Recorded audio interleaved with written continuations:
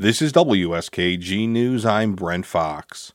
Democrats in the New York State Legislature say they hope to vote on the latest version of new congressional district maps as early as Wednesday. Republicans who are in the minority party say the new lines favor Democrats. Karen DeWitt reports. Assembly Speaker Carl Hastie, following a closed-door meeting with his Democratic members, says lawmakers will vote as soon as Wednesday on the lines drawn by the Democratic majorities in his House and the state Senate. Democrats on Monday rejected maps approved by the state's bipartisan redistricting commission earlier in the month. Hastie says those maps needed revision. We saw that there were some places that people like to use the word defects, but we thought that there were areas that could be improved upon. And that's what we did. The speaker says he's requested what's known as a message of necessity from Governor Kathy Hochul to forego the 3-day public aging process required for the legislation. The decision to alter the lines from the commission's recommendations could help influence which party controls the U.S. House of Representatives. In 2022, after lines drawn by the Democrats were rejected by the state's highest court for being unconstitutionally gerrymandered, a court-appointed special master drew the lines for that year's elections. Critics say that contributed to 4 seats flipping from Democrat to Republican and helped the GOP narrowly regain the House. The new lines could benefit Democratic incumbents Jamal Bowman in the Hudson Valley and Tom Suozzi. He recently regained his Long Island-based seat after George Santos was expelled in late 2023. The new configuration could also potentially disadvantage Syracuse area Republican Brandon Williams. His district would now include more Democratic-leaning voters.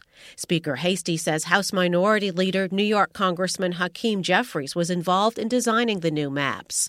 But Hastie denies that they now favor Democrats. We are not allowed to draw lines with political considerations in mind. Assembly Republican Minority Leader Will Barkley says the new lines most definitely do favor the other party. Yeah, without a doubt. I think the numbers would bear those out. But we are in a blue state, and I think things could actually be worse. He says with Democrats in full control of the legislature, the lines could have been even more unfavorable to the GOP, and he predicted that some of his members will approve the new maps. Barkley and other Republicans say Democrats, though, are thwarting the will of the people by rejecting the bipartisan redistricting commission's maps, which that panel approved by a 9-1 vote. The commission was created in a constitutional amendment that was approved by the voters in 2014.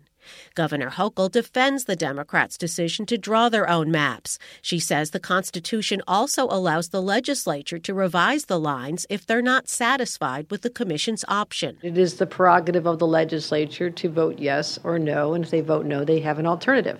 That's exactly what is allowed in the Constitution, so they're wrong in their assessment. Hochul, who spoke earlier in the day, did not rule out issuing a message of necessity to allow voting to begin early, saying she wants the lines to be in place as soon as possible. Petitioning for primary races has already begun. There's a sense of urgency around this. People are out there with their petitions already, so I'm anxious to have this chapter wrapped up as soon as possible. I believe the legislature wants this wrapped up within the next day or so.